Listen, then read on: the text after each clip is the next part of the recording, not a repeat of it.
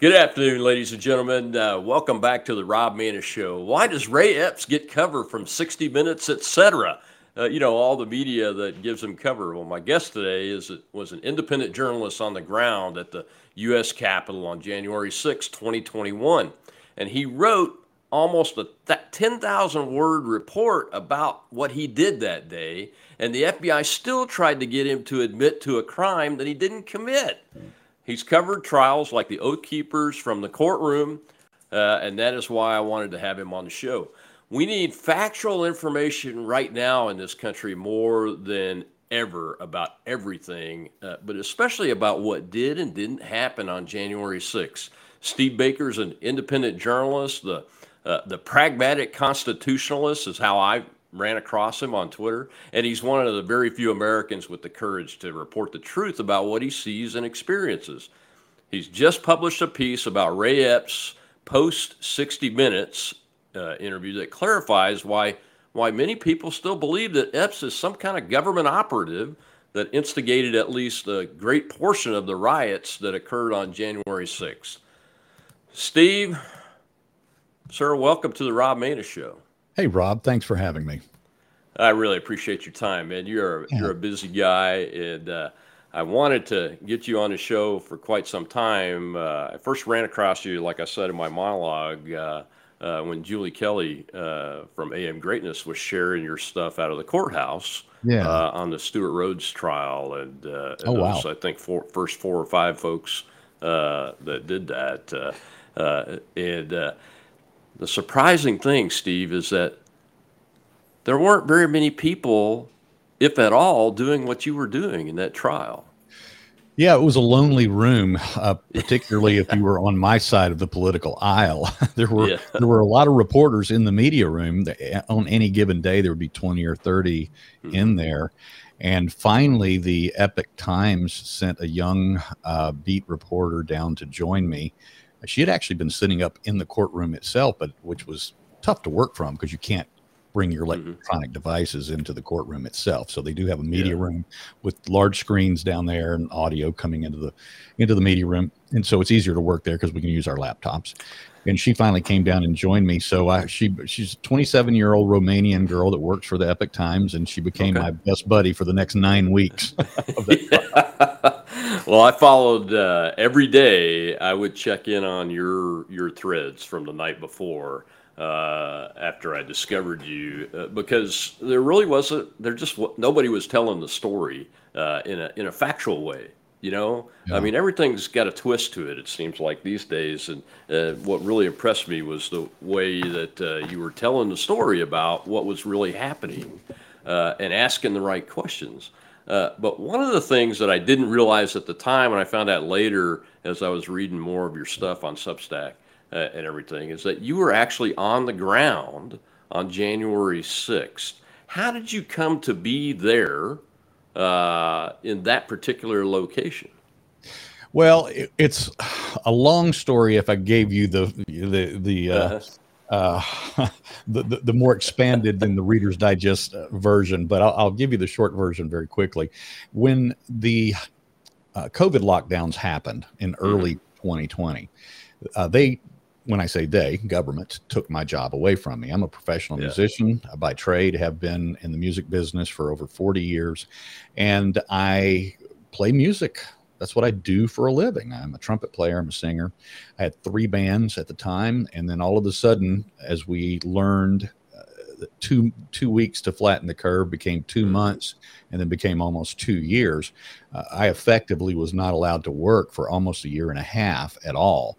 And so during that time, I decided to ramp up this side of my I wouldn't call it at that time a career. It was really more of a hobby. But I'd been writing for 25 years, doing political and social commentary, that sort of thing, news analysis. I had my blog, and I had social media presence all over the place, going all the way back to CompuServe and AOL, and then they became MySpace, and MySpace became Facebook, and then Facebook became blogging, that sort of thing.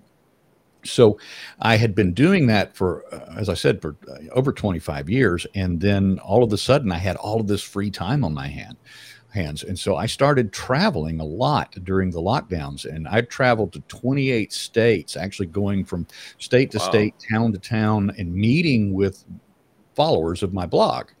Hmm. And we would do what I called my meetups, and sometimes it was in private homes, sometimes it was in restaurants that were open. Some of these places were uh, operating as almost as speakeasies during the lockdowns, depending upon what state we were in. But we were having a great time, and I was having a great time spending all of this lockdown time on the road, meeting with people. And then I finished the first run that I had done in on actually New Year's Eve of 2020, and then I went back home to Raleigh, North Carolina, where I live, and I basically washed all my clothes and intended for January 6th to be my first uh, stop on the next leg of my tour. Okay. And yeah, and so and it was not because I'm a Trump supporter, because I haven't been, and it wasn't because I uh, expected anything like what unfolded that day, but I was Hmm. there specifically to cover an event of which I expected to be unlike anything that had preceded it before. And again, not knowing what it would become, but Yeah. there was an anticipation from Trump's messaging and from some of the other messaging from his followers and hangers on, that there was going to be a big release of information that day. Maybe it was the Yeah. Kraken. You remember Yeah. Sidney Powell talking about releasing the Kraken. Well, I thought maybe Hmm. that would happen that day. So I loaded up my bag with my camera, my tripod, and my man on the street microphone, and I was going to go out and I was going to interview people afterwards and see what they thought about this big release of information, Hmm. obviously regarding the election. Right. And to be quite frank with you, it was a nothing burger from the stage, from the rally stage at the Ellipse. The speeches revealed nothing, not even Trump's, and Hmm. it was very cold that day. I was there with another writer. I won't name him, but he's a writer of some esteem, and he and I traveled up from North Carolina together for the event. And so we were freezing and we were bored, and we knew that the events that were scheduled were moving towards the Capitol later that day. There were scheduled events and Yeah. marches and that sort of thing. So we wanted to get ahead of that, and we also wanted to move. So we Hmm. took off walking at a very brisk pace from the Washington Monument lawn and started working our way to the Capitol. And by the time I got to, for people that are familiar with the area on the west side of the Capitol, where the reflection pool is and the Right. Peace Monument, by the time I got there, we could hear sirens rolling up, and we could see Metropolitan Police in their fluorescent vest streaming down the steps from the other side of the Capitol down to the lower terrace. And I looked over at the other rider and I said, well, that's where we're headed. And we broke out in a sprint to that direction. And by the time we got there, the battle was fully engaged, and then the day unfolded from there. So on your way down there, and I'm very familiar with it. I worked at the Pentagon for a couple of years when I was on active duty. So I used to jog up the Mm. mall and all that to Hmm. the Capitol and back and those kind of things. So on your way up there from the Ellipse, Washington Monument area, I mean, what were you seeing as far as people were concerned? I mean, the Well, speech wasn't over when you left there, right. right? Yeah, I left almost exactly halfway through his speech. He did not Okay. take the stage until 11:57 a.m., and that was an hour late. He was supposed to start speaking at 11 a.m., and that threw all the other scheduled events out of kilter at that point. And then he stayed on the stage. He finished speaking, I think, at 1:11, then he left the stage at 1:16. Well, by 1:10, I was already there at the reflection pool. Okay. And so we saw thousands of people already peeling off and heading that way. Most, I would assume, had the same idea that we did. They just wanted to get moving. The temperature that day wasn't extremely cold, but the wind was, Yeah. 25, 30 miles an hour. And so it was just miserable. It was cutting and biting. And so being able to get a good brisk pace going and get the blood flowing was our Hmm. primary objective at the time. And as I said before, because of the size of the crowd at the Ellipse and at the Washington Monument, we wanted to get ahead of that. So Yeah. that was what we were doing. And then on the way over there, we saw just the average workaday, middle class American Trump supporters, MAGA people working their way that direction, of all ages, all types. There was an interesting aspect of that it didn't dawn on me till later, and after I started looking at my own videos, is that all the way from the time we arrived at the Washington Monument lawn at 9:30 in the morning, and then all the way in our walk over towards the Capitol just before 1 o'clock, not a single law enforcement officer ever entered my frame in my camera. Not once, not anyone. Wow. And that was not something that I noticed in the moment. Hmm. But when I started doing frame by frame analysis of my videos, that was the thing that one of the first things that just really leapt out at me as something very strange and very odd. And then, of course, by the time we got to that, as I said, the reflection pool and the Peace Monument area, the restricted area barricades that had originally been up, of course, the famous Ray Epps breach there on the west side, those were all gone. In fact, again, upon just being part of that walk over there, by the time we arrived, there was no sign whatsoever that there had ever even been a restricted area. There were no do not enter signs or area closed signs. There were no bike rack barricades. The what they call the snow fencing had been cut down and removed and hidden. And this all happened in a very, very short period of time, because that breach that Ray Epps was there for were the first assault, really, on law enforcement officers that took place, where Carolyn Edwards of the Capitol Police was pushed over and hit her head on a concrete step and was knocked unconscious. That happened at 12:52 a.m. So I was there just 20 minutes later, and there was no sign whatsoever that there was a restricted area previous to our arrival. So were you when you got past that point, or when you passed that point, just like you've written, I've seen you write about it many times. You had no idea that there was ever a restricted area there. Quite frankly, I've been there during national elections for the president and everything, and I don't recall ever seeing a restricted area around the Capitol on that day. Right. So I would have been very surprised to see that too, or to know that it was even there. But I think is that the reason why the FBI really wants you to admit to committing a crime, is that you entered an area they say is restricted, but you didn't know it was there? Well, that was a real focus of their interview, and they didn't call me till, gosh, it was about 8 or 9 months after the event when I finally got a call. And of course, by then I was clearly on the record by multiple stories that I'd written, videos that I had done, interviews that I had participated in. I had my own videos had been broadcast and used by the HBO documentary, the New York Times documentary by then, had been used by news services all over the world. And so there was no,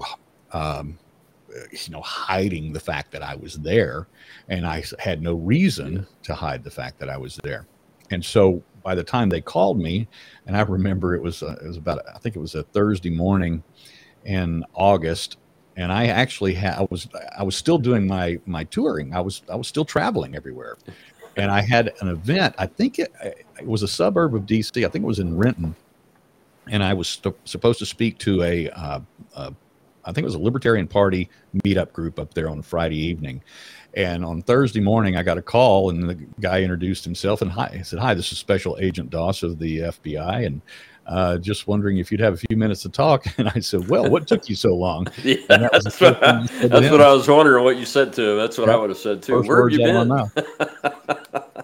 And he said, and then he said, "Well, I see that you're going to be in Renton tomorrow night, and I was just wondering if you were going to be here early enough that maybe we could, sit down with you for a couple hours and talk, and just talk about your day there on January 6th." And I said, "Yeah, actually, I'm planning on being there early, but the truth of the matter is I'm sure my attorney wouldn't be able to be there with me, so probably not something I should do. He was like, oh, okay. Well, we can reschedule that when it's convenient for you and your attorney.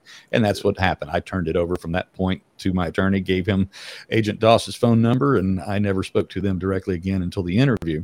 But in that interview, to get to your question, they were very focused on trying to get me to admit to some level of criminality. Now, by the time we actually had the interview, we actually had an aborted interview where my attorney and I showed up at the FBI field office one day here in North Carolina, and they met us at the door, two of the special agents, and they told us, hey, we have a problem. We may not be able to interview you today. And I thought maybe there was some national emergency going on. Maybe, maybe ISIS or Al Qaeda had thrown some more planes into some more buildings or something. I had no idea what was going on. It's just they had an emergency or something that was going to prevent them from doing the scheduled interview.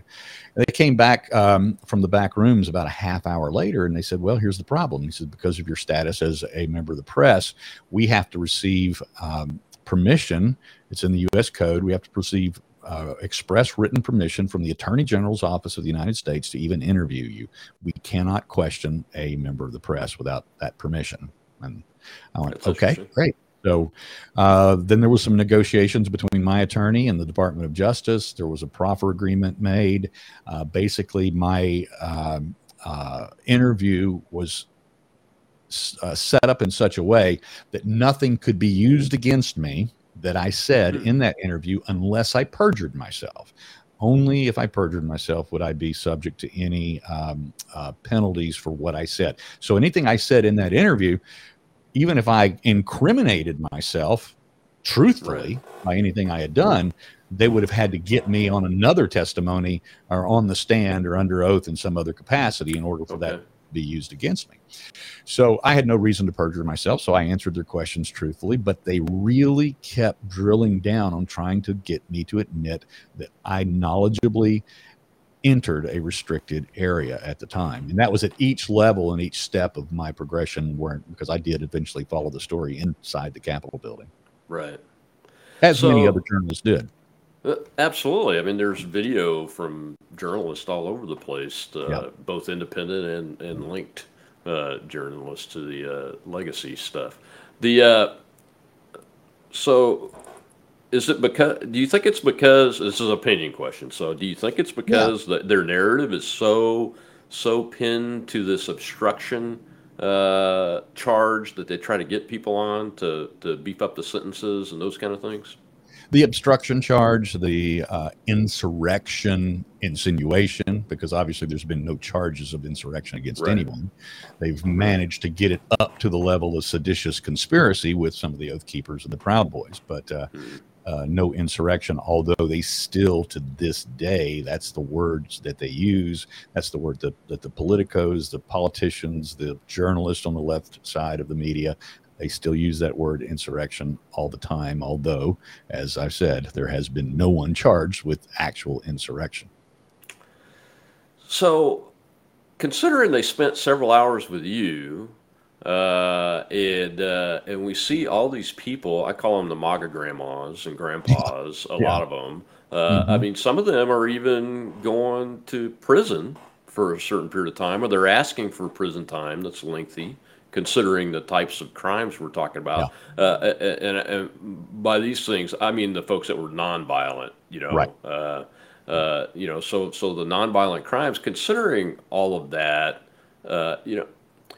you must be absolutely stunned that this Ray Epps guy has not at least been charged with something. Well, I'm stunned on several levels. First of all, there's every reason that he should have been. And I have had many discussions with several mainstream, large news agency journalists, particularly because of my time there in D.C. during the first Oath Keepers trial. I had a lot of time to spend and have meetups and lunch and coffee and breakfast with some of these guys. And so there were a lot of discussions that circled around the differences of what I would call selective prosecution of certain witnesses, particularly the widely ranging differences in sentencing for people that had committed or pled out to the exact same crimes. Why would one individual for what I call the glorified trespassing charge be sentenced to 3, 6, 8 months in prison, whereas another person only got 2 years probation, $1,000 fine, and maybe a few hours of community service, something like that. So there was a lot of disparity in the sentencing. So we had a lot of time to talk about those things, and one of the things that was very, very difficult to get these mainstream journos to agree to is that Ray Epps should have been just as well.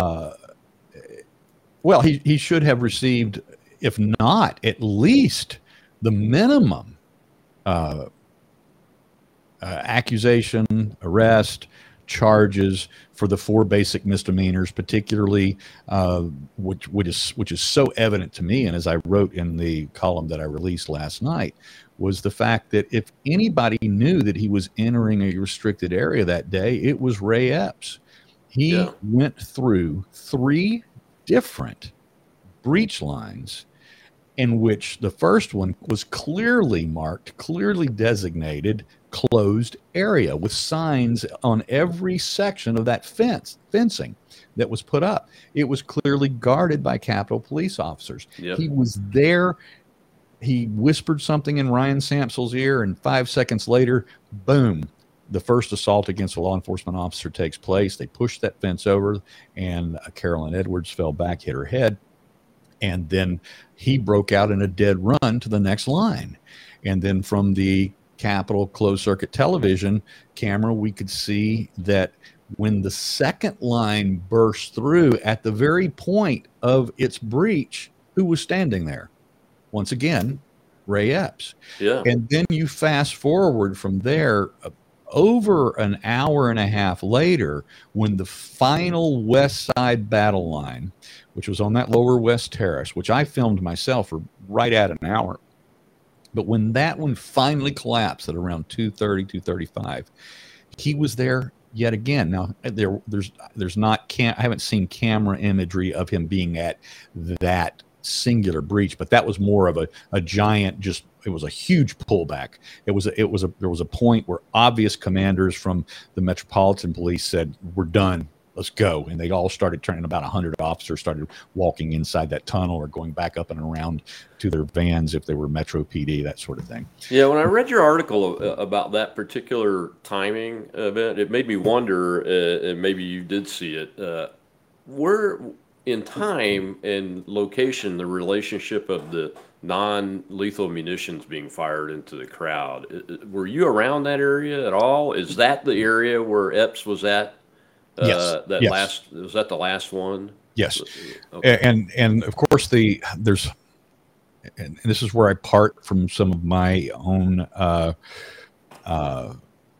J6 investigators that are out there doing this independently, is there's a lot of accusation that the Capitol Police or the Metro Police were the ones that elicited the violence from the crowd by the release of these less than lethal munitions.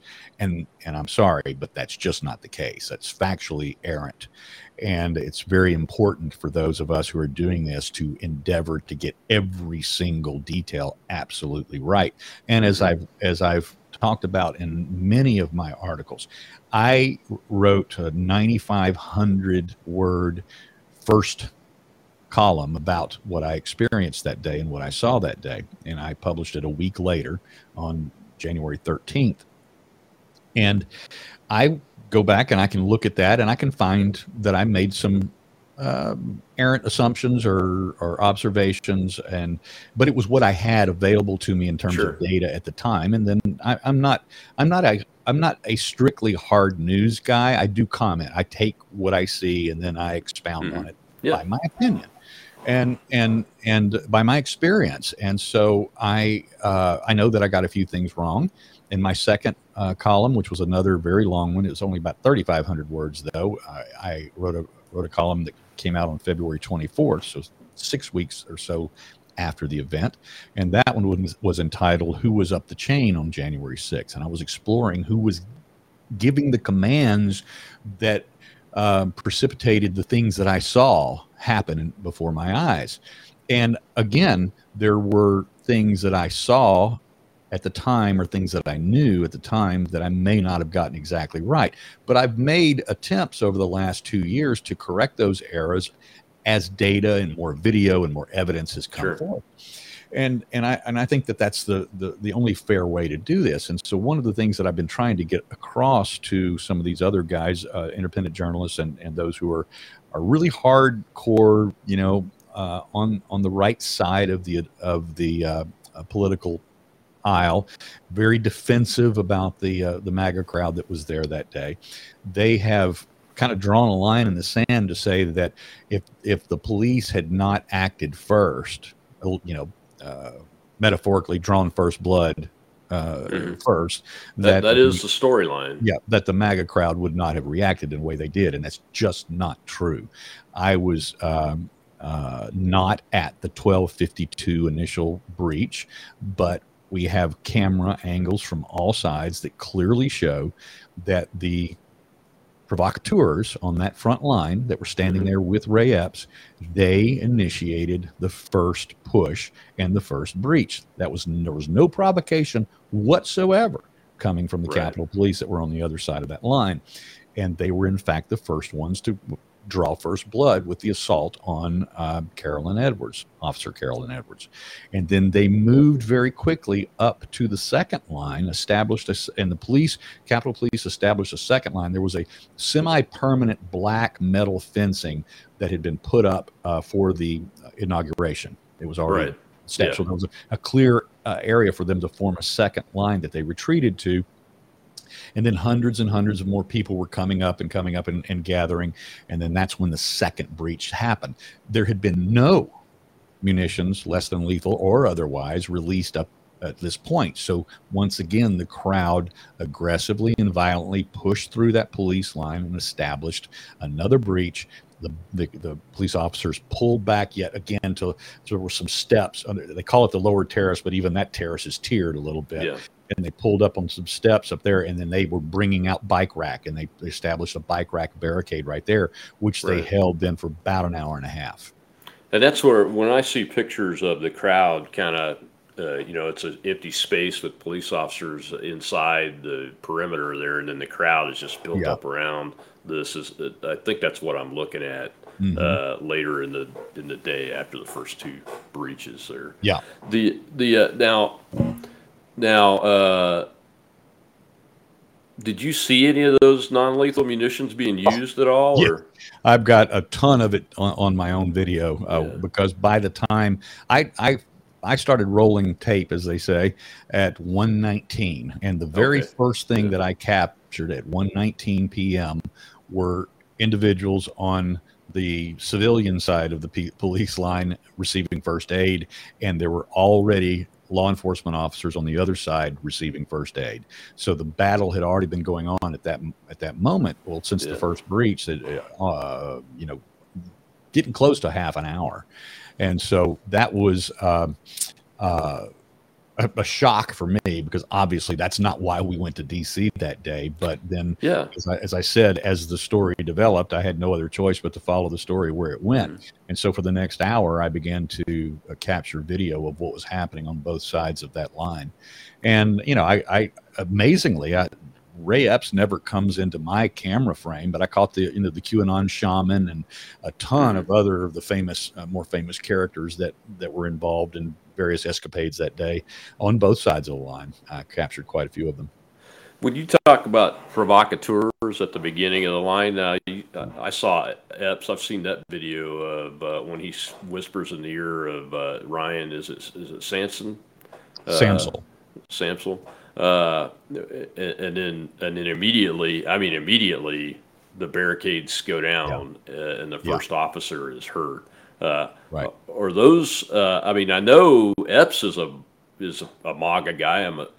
I'm not even assuming that. I mean, he was an Oath Keepers leader, and he says it and those kind of things. Who were those other guys, like this kid Ryan? And he looked like he's pretty young in the. Do we even know who those provocateurs were? Yeah, a lot of them have been identified. A lot of them have faced charges, have been arrested for either violence or misdemeanors of different sorts. But there's quite a few that are still unidentified. Quite a few that were in that initial breach. There were some Proud Boys in that initial breach. There were Hmm. unidentified provocateurs that we are still hoping to find out who they are, and we have clear facial recognition on many of those. Some of those are on the FBI's January 6th most wanted list.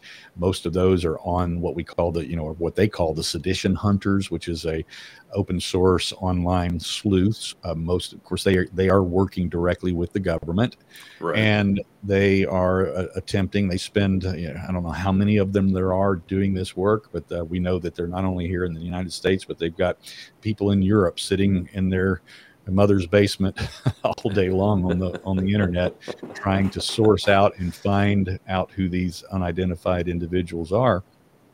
But it's a really mixed bag. I mean, we know that John Sullivan was there at that initial Hmm. breach, of course, and he is a self-professed Antifa BLM activist. Yep. Nobody can deny that. He is the most prominent of those. I've interviewed his brother.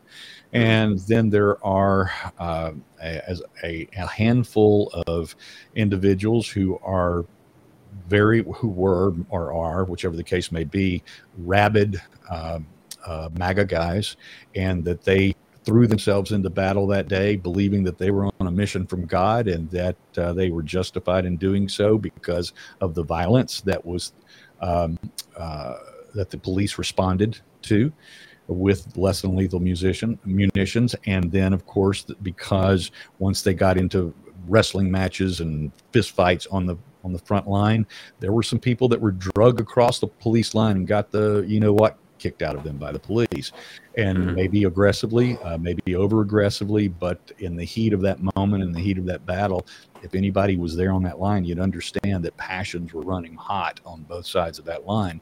And as I wrote in my Capitol Police series, I have a 3-part series on that.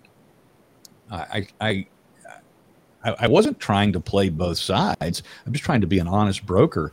And Yeah. one of the things that you have to do is you have to put yourself in the position of a Capitol police officer who showed up that morning thinking it was going to be a regular day at the office, and you weren't notified of anything in particular or special going on that day, which is a whole nother story Yeah. because It, that's a it is very, a very huge specific. part of the. It's a Yeah, huge part of the it's a story. huge Yeah. part of why the conspiracy theories thrive, and justifiably so, is because of the lack of information that was given to the Capitol Police frontline officers that day. But I wrote in part one of my series, imagine if you were a Capitol Police officer and all of a sudden your radio goes off at 12:52 or 1 o'clock and you're being called out to the West Terrace and you Hmm. come running out. You don't have any body armor on. You don't have any protective gear. You don't even have eyeglasses or face masks or so much as a bicycle helmet. And all of a sudden you run out there and people are beating on your fellow officers, and they're Hmm. trying to penetrate this line.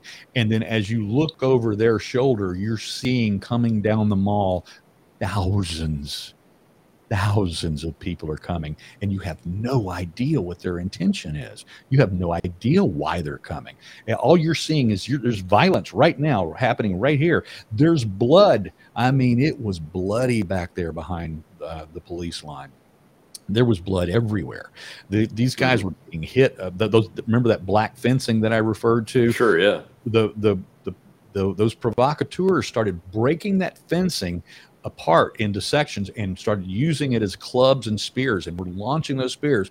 A cop got hit right in the face and then just gushed blood by one of those sharp, jagged edges from that I think it was painted black aluminum, and those spears were just being launched over and over and over again throughout that day. And so there was a lot of violence coming from the protester side of the line directed at those officers. But as I said, you can imagine walking to that line and looking over their shoulders and then going, oh my God, am I going home Yeah. today? And Yeah. some of those guys, by personal testimony, called their families when they would get a break and told their wives, tell the kids I love them. I may not be home today, because Sure. they had no idea what was coming at them. Yeah, it's in a situation that large with that many human beings, it's very difficult to pin things down, and I think that just like you said, it lends itself to the conspiracy theories. But one of the things that I like about your reporting, though, Steve, is that you try to stick to the facts, and the facts are what are going to help us solve Yeah. the questions, and answer the questions. And uh, man, that last article, you just lay out the facts of the unasked questions about Ray Epps by the New York Times and 60 Minutes and MSNBC and all, and Adam Kinzinger, and Yeah. that's what I have a problem with is they choose not to ask the questions about the facts that you know about. You were there. Yeah. You've seen the CCTV video. A lot of us do. And I like the way you put it in your article. We didn't create the conspiracy theory. The lack of answering the questions is what has created the conspiracy theory, and that's Right. really coming from the media and the government. That's right.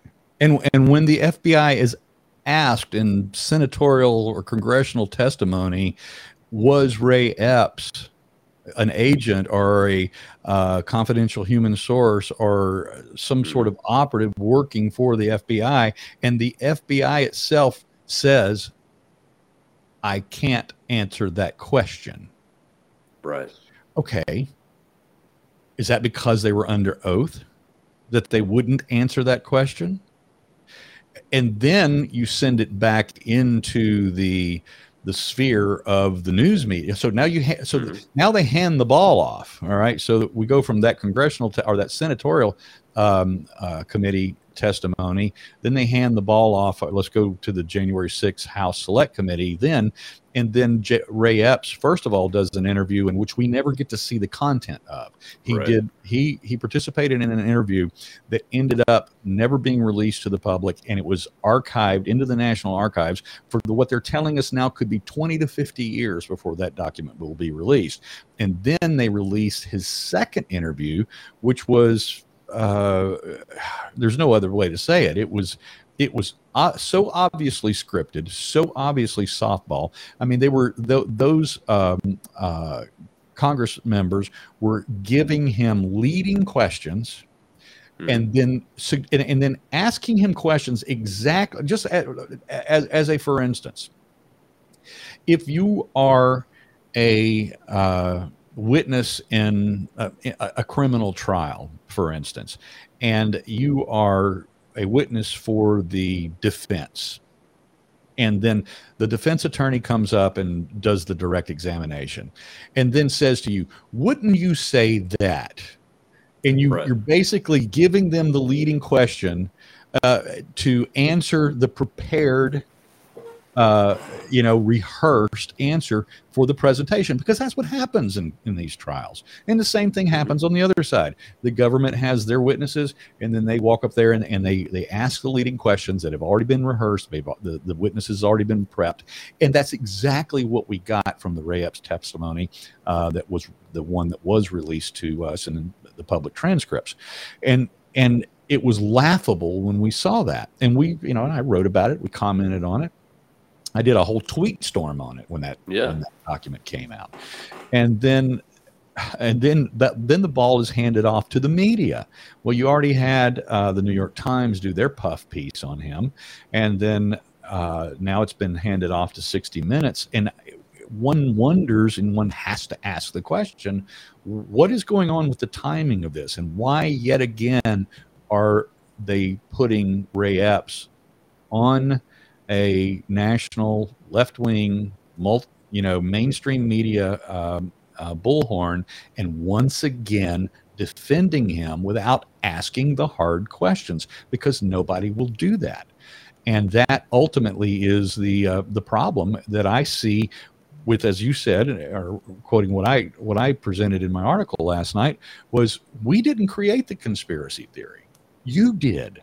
You Yeah. did government, Department of Justice. You did FBI. You did New York Times. You did 60 Minutes. You created the conspiracy theory because you won't ask the hard questions. And and the theme that I kept going back to in that article, and it is a theme that I have held throughout this entire January 6th debacle, is that it is and it's the lies of omission that keeps the conspiracy alive.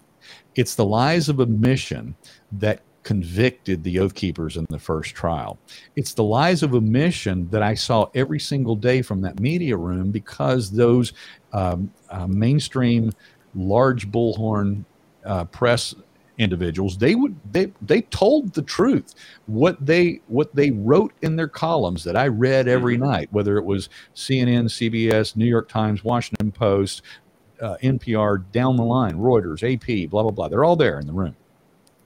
I would read their stories, and the one thing that I noticed was everything they wrote was accurate. It's what they left out that didn't allow the story to be accurately told. And I was pointing that out during the trial, as you remember, Yeah. during my own tweet storms from the media room at that trial.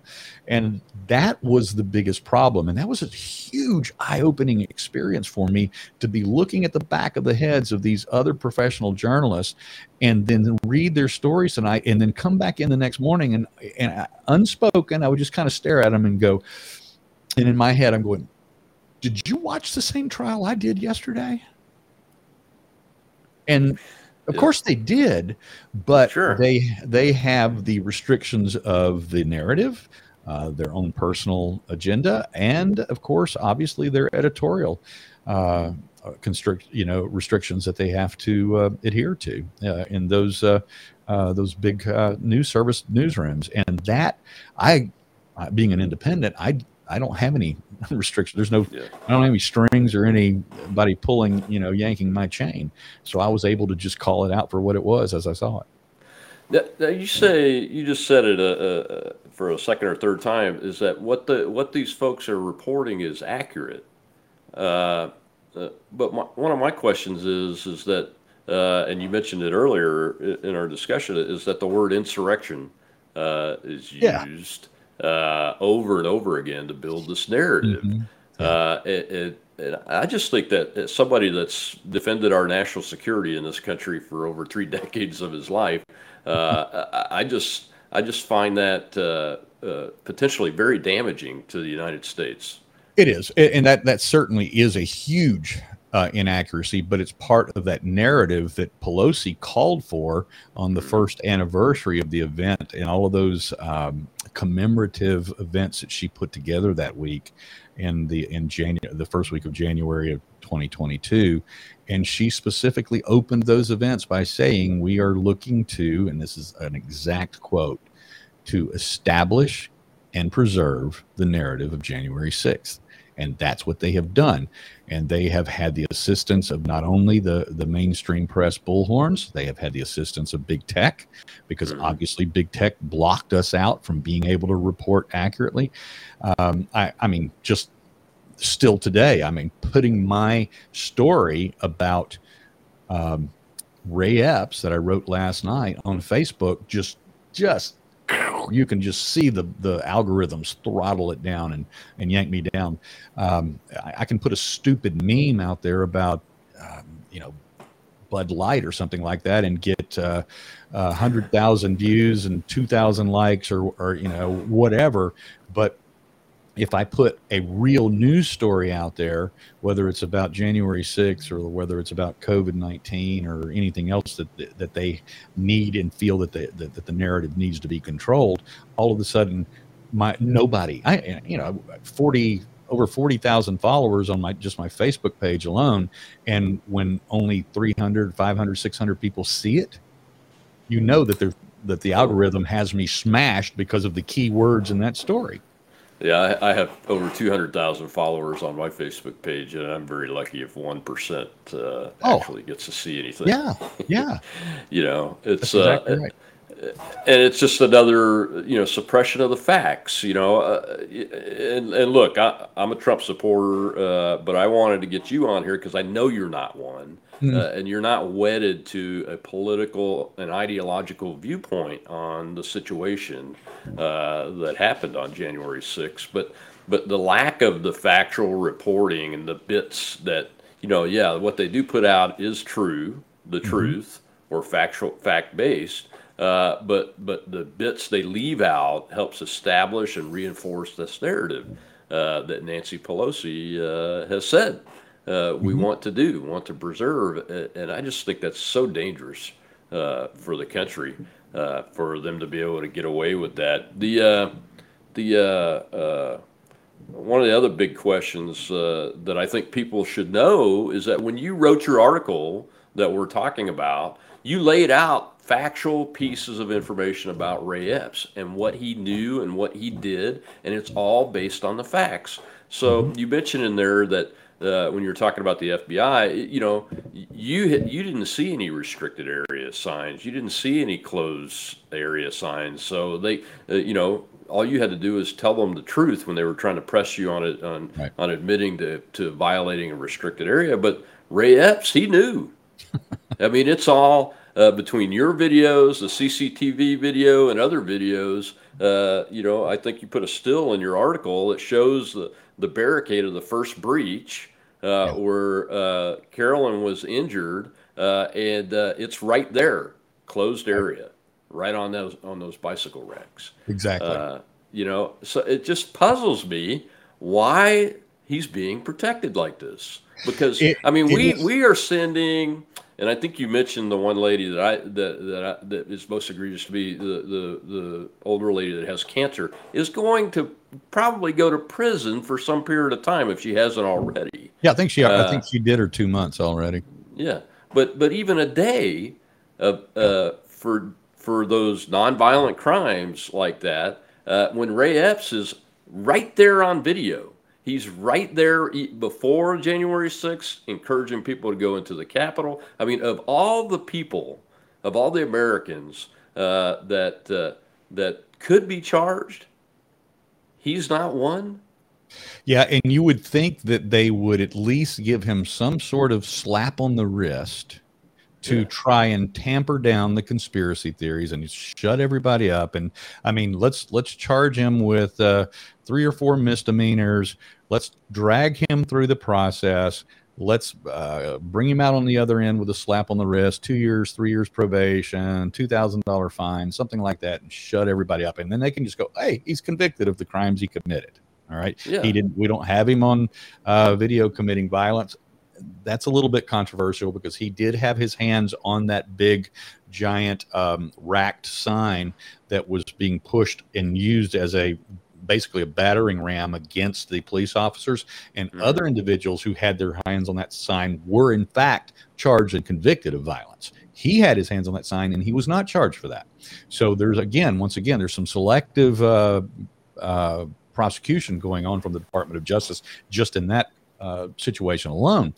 And then, as we've already said, because when I write in the article that ignorance of the law is no excuse, that of course is a misinterpretation of hmm, of an older axiom, but yeah, it's basically the way that the legal um, notion of that old saying or yarn is that ignorance of the law that you should know about is no excuse.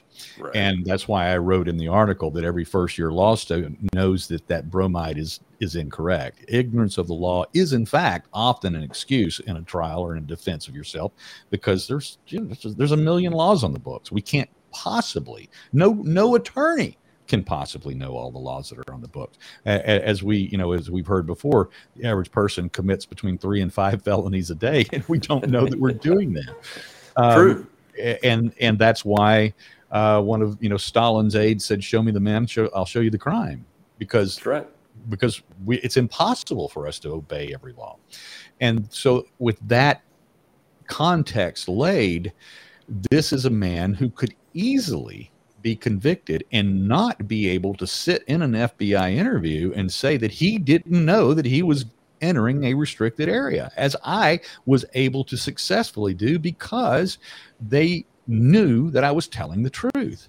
By the time I arrived exactly where that barricade was, where he breached it at 12:52, that barricade was gone. Those signs were gone.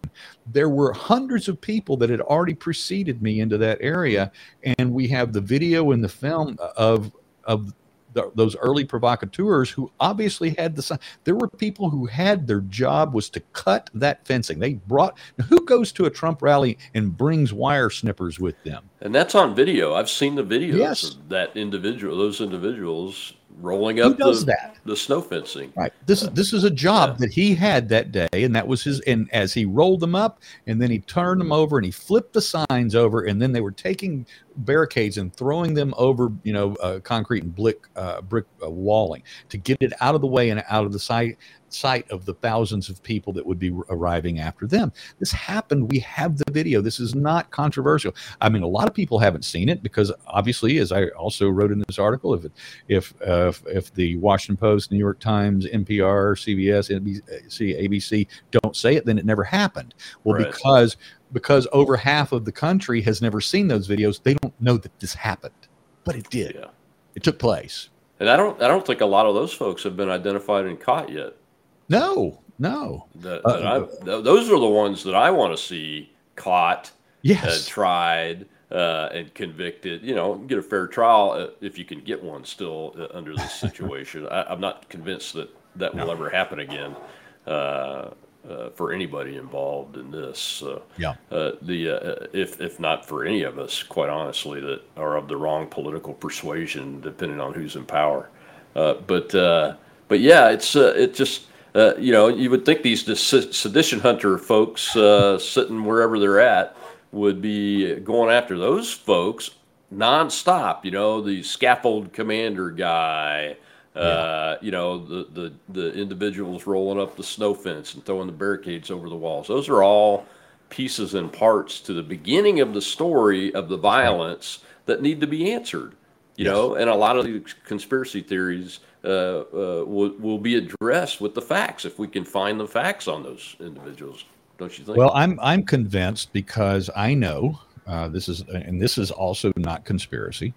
We know for a fact that the sedition hunters and a couple of other groups, the Capitol hunters, and there's a couple of other of these what they call open source intelligence groups that are looking for these individuals. They work very closely with the FBI, with the Department of Justice, and with members of the mainstream media. And I have absolutely, and I am now offering you opinion, but it's experientially based, that there is enough coordination and collusion going on between these groups that there are, in fact, certain individuals they do not want looked at.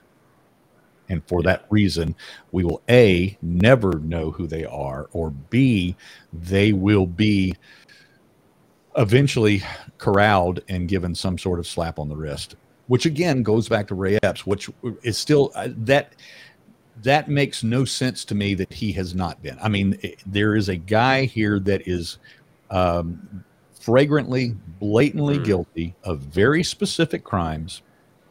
He is the most photographed. He is the most videoed inciter, provocateur of moving people toward and into the Capitol that day.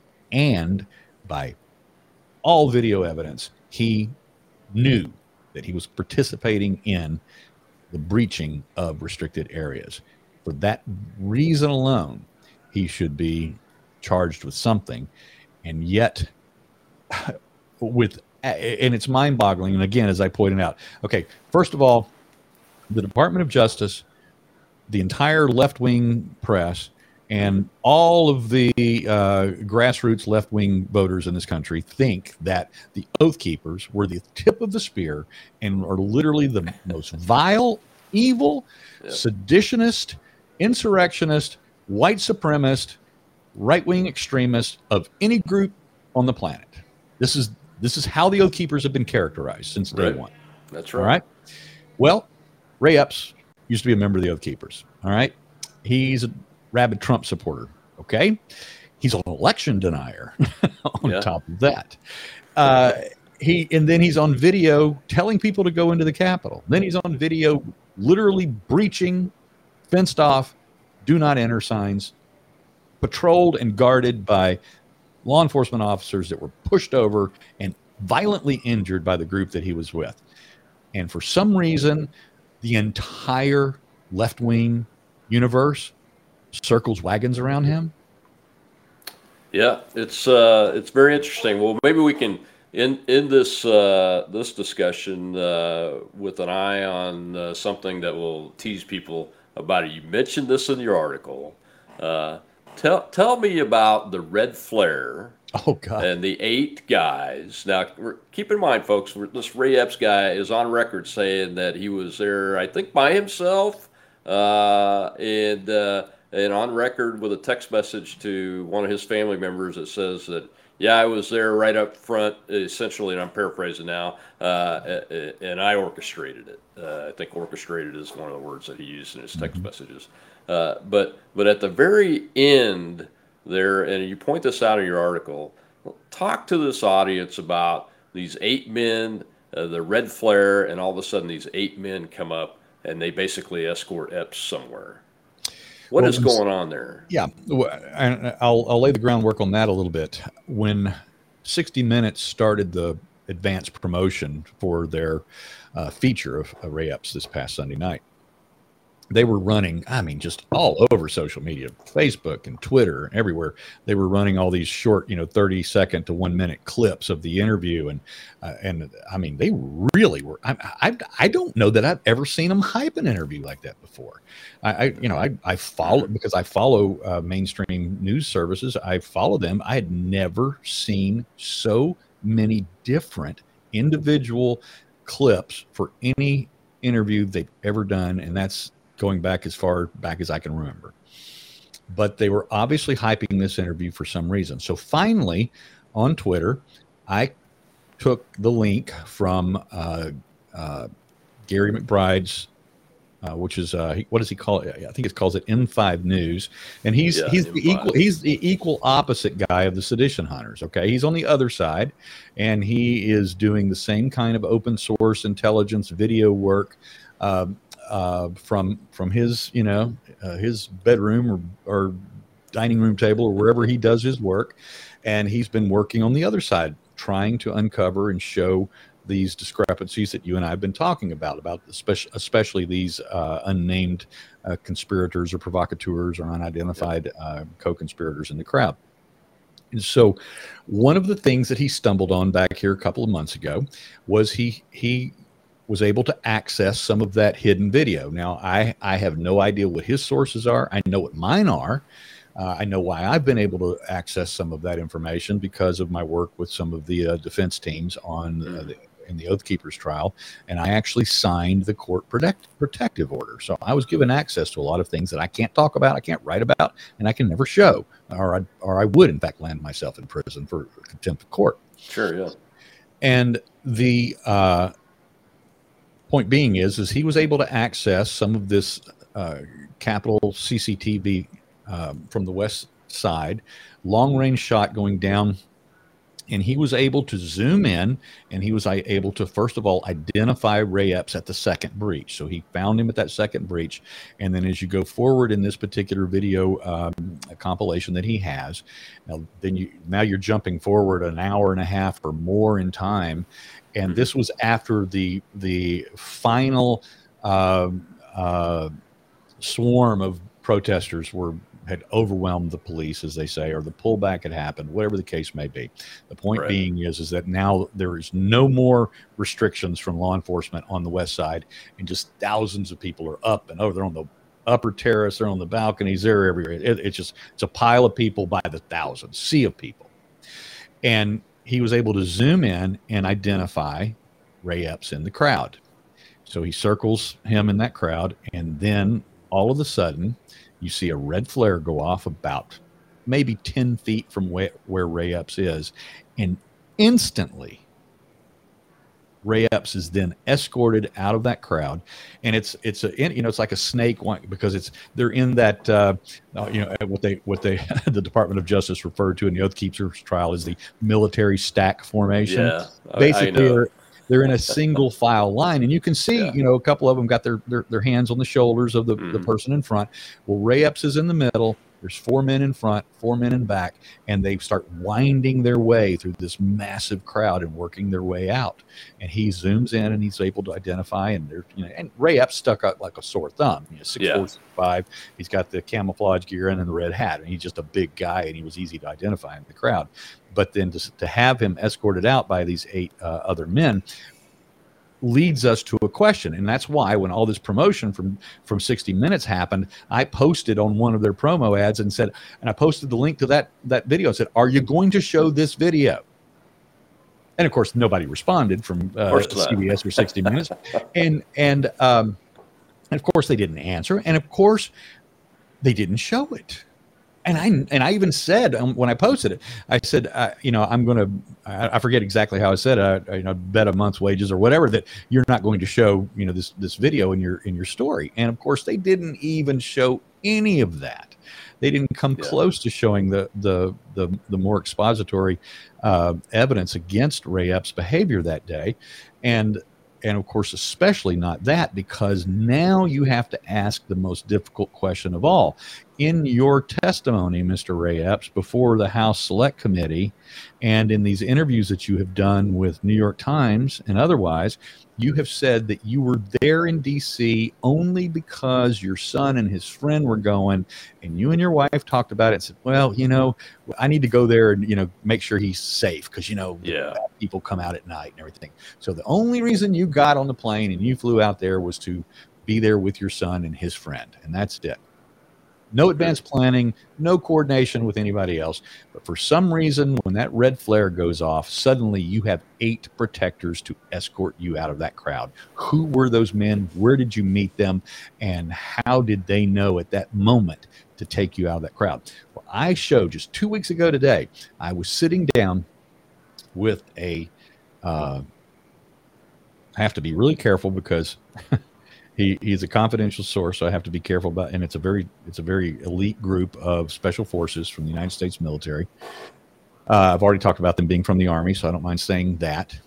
But he happened to be a member, not on the day he was elsewhere, but he happens to be a member of the special forces unit that I identified as having been embedded in the crowd that day. And I identified that for the first time back in my second article, all the way going back to February of 2021. And so I'm interviewing him 2 weeks ago today, and I showed him that video. And I do this regularly when I'm interviewing people. I've interviewed Treasury Department agents. I've interviewed former FBI. I've interviewed, of course, I've developed a network of Capitol Police sources. And when I sit down with them in person and I show them videos, I'm getting information. I'm getting reactions from their areas of expertise. My area of expertise is not the special forces of any service of the military or otherwise. And so when I show them these things, I'm looking for reactions. I'm looking for commentary. I'm looking for them to give me analysis from their perspectives. And as I said, from their professional experience. And in this particular instance, as he watched that video, the first thing he said of the red flare, he said, we would call that an avalanche signal. I said, what's an avalanche signal? He says, get out now. Yeah. And as you can see, he said it was instantly, within seconds after that red flare went off, that the 8 men formed up around Ray Epps and started walking him out. And he said, from my professional experience, he said, I'm just telling you that's planned and that's coordinated. It absolutely is planned and coordinated. I've been in command of large groups of men and women in law enforcement and security, and it absolutely is. I can confirm what he said. So, Steve, thank you very much for spending this time with us and helping get more facts out. The more we can do this, the better off I think the whole country is if folks can just find the information and listen to it and then just lay the facts on the table, and that's what you do. Tell folks where they can find you and how to support your work. Yeah, I am. I'm actually not on Substack. I'm on Locals, which of course is kind of My bad. Substack-like. Yeah. As Glenn Greenwald just moved over from Substack to Locals recently, but all my work is there. I can be found. I'll give you the long URL first, and then I'll give you the short version. It's the Pragmatic Constitutionalist .locals.com, the Pragmatic Constitutionalist.locals.com, or on your phone app or device app, or you can enter it in your browser as well. I've shortened that URL up for access. It's tpc4usa.com. TPC Okay. for you at the number 4 USA.com.